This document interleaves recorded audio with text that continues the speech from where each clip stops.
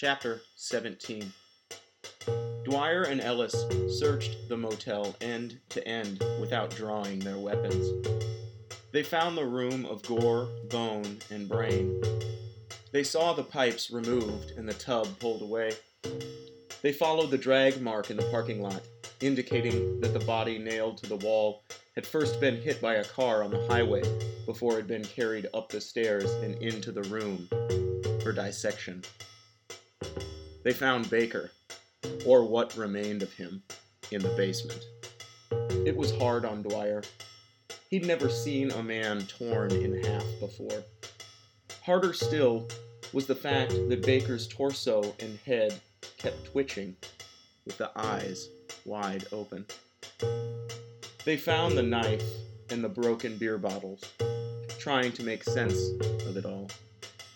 Likely, whoever had torn open Baker had also done the dissection 2 floors up. But the way Baker's body laid in a pile of organs, with the rest of him strewn throughout the closet, doorway, and onto the steps, made it seem as though he'd been eaten. Dwyer thought it looked like the work of a dinosaur, though he kept this possible explanation to himself. Ellis knew there was no reason to think the 2 crime scenes were entirely separate instances, but the work in the motel room looked like it had been conducted over hours, with attention to detail. Baker just looked like he'd been sawed in half and thrown down the basement steps. Why hadn't he been dissected as well? Ellis had the notion that someone very bad had stayed the night here and done these things. He also had the notion that it could have been more than one person. He didn't want to think about what they were doing with Wendy. The 2 deputies were crossing the parking lot back to their squad car when a station wagon slowed down along the highway and pulled up the drive of the motel. Ellis nudged Dwyer and pointed to the car, motioning for them to approach for inspection. Dwyer put a hand on his gun and stepped sideways toward the road. Ellis pushed his sunglasses up the bridge of his nose and walked with stiff strides right in front of the car, holding out a hand and signaling for the driver to hit the brakes. The station wagon came to an abrupt halt, and the engine shut off. Robert Goranson, known pervert, tennis enthusiast, and local mathematics teacher, climbed out and stood holding open his door. His paisley tie bounced with the breeze, and his gray beard moved as he chewed his lips, realizing he was being stopped by the police in the parking lot of the county whorehouse for the 4th time this month. "Good afternoon," he said awkwardly. "What brings you fine officers of the law out to an old motel on such a nice day?" Ellis rolled his eyes. Dwyer approached the car from the other side, peeking through its windows and looking for anyone else, likely a student, hiding in the back. Thankfully, there was nothing but magazines. The magazines were filled, however. One laid open to a fold-out portrait of an erect penis, dripping with ejaculate. "Listen," Dwyer said. "Don't go up there, Robert. It's a mess." Ellis shot his partner a mean glance. "Shut up," he barked. "This is a crime scene, Mr. Goranson. You need to move along." Goranson looked at them dumbly. "What?" he asked. "Is someone hurt?" The officers stared at the ground. Neither could answer. "I was just on my way to buy water," Goranson said, changing his tone. "I thought this might be a good place to pull off and check my wiper fluid." "What do you know about Fast Stop?" Ellis asked. Goranson flinched, taking a step back. "You mean the jerk joint?" he asked. Dwyer and Ellis looked at each other. "What about it?" Goranson continued. "I don't go there anymore." Ellis touched his chin and looked past the road at the sun hanging limply over a field of dirt.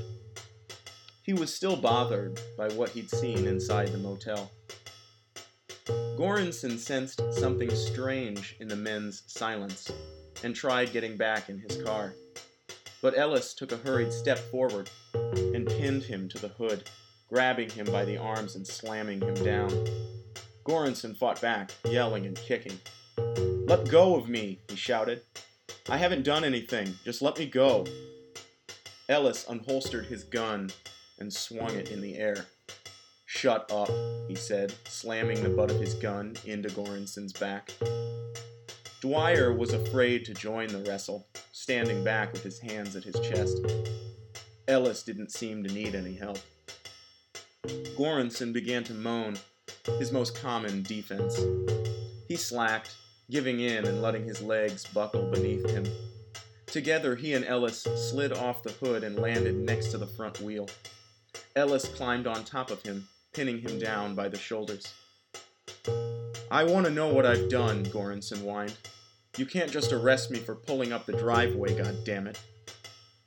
"I'm not arresting you," Ellis said, pulling out his cuffs and locking them over Goranson's wrists. "I'm taking you with us. You're gonna tell us how to get there."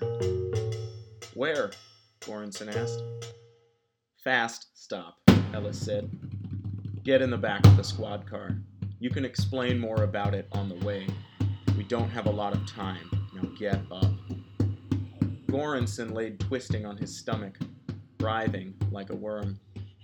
Dwyer knelt and helped him to his knees as Ellis marched back toward their squad car. Minutes later, the three men were headed east. Dwyer had crammed a handful of peanuts into his mouth and was unable to chew them all at once. Ellis tried the radio a second time, but gave up and shut it off.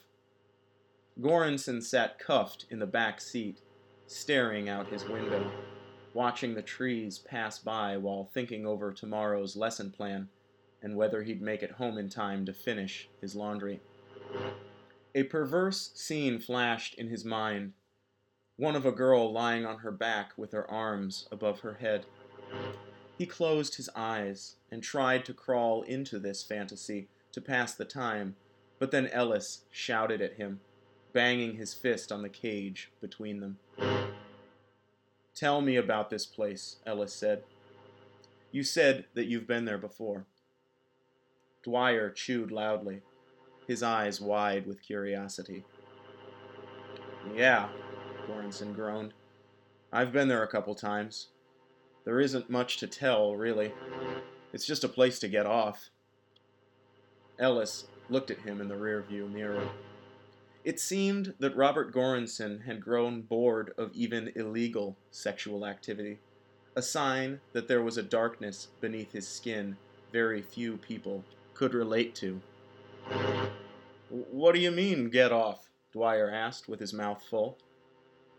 "I mean, get off," Goranson replied, wishing he had a free hand to gesture his point further.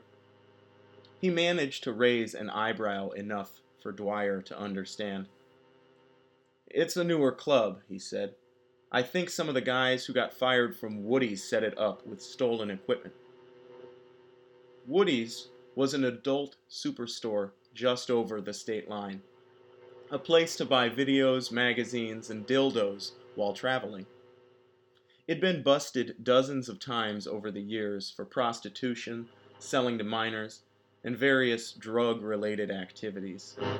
While the place didn't have the best reputation, it was far enough away from any town to be considered a threat to the community. It was also clearly marked and surrounded by gas stations and chain restaurants, with a huge sign stating its disgraceful purpose clearly. No one ever accidentally wandered into Woody's. Customers just ran to and from the doors, hiding their faces in shame. Ellis and Dwyer had been called there a few times, usually just to arrest a shoplifter. It was a depressing place, a store for lonely, strange desires. "What kind of stolen equipment?" Ellis asked. "I mainly use the booths," Goranson said, still watching the trees and letting his voice fall into a low tone of confession. "They look like the old booths from Woody's. They got the same patched up holes and graffiti. I figured they were the same ones. Booths? Dwyer asked, confused. Jerk booths, Goranson said, surprised Dwyer hadn't heard of them. They're supposedly for previewing videos before a purchase, but really they're just a cramped box to jack off in. Why don't you just jerk off at home? Ellis asked. I take it you're not a family man, Goranson said. Ellis thought about his ex-wife and baby daughter, irritated by the distance he'd put between them. He realized that he was no longer a family man, and frowned. What's that supposed to mean? Dwyer asked, glancing over his shoulder. I don't get much peace and quiet at home, Goranson said. I got 3 kids, 2 dogs, and a wife who never leaves. I live in a 2-bedroom house. Where do you suppose the best place to jerk off would be? The roof? Ellis laughed. Goranson scowled at him, leaning forward in the seat to whisper. You assholes think I'm some kind of pervert just 'cause I got no space to myself. That's enough, Ellis said, rapping his knuckles on the cage wall. You're going off topic, Robert. Stick to the subject. What is fast stop? Goranson fell back, resting his head against his window and closing his eyes. If I tell you what I know, will you please take me back to my car? I'm supposed to be getting groceries. I can't be gone for hours. You're taking us there first, Ellis said. The sooner you start talking, the sooner you get to go home. Goranson didn't really want to go home, but he did want out of the cuffs. Follow this road, he said, nodding his head at the windshield. I'll point out the turnoff when we get closer. There's a few miles yet.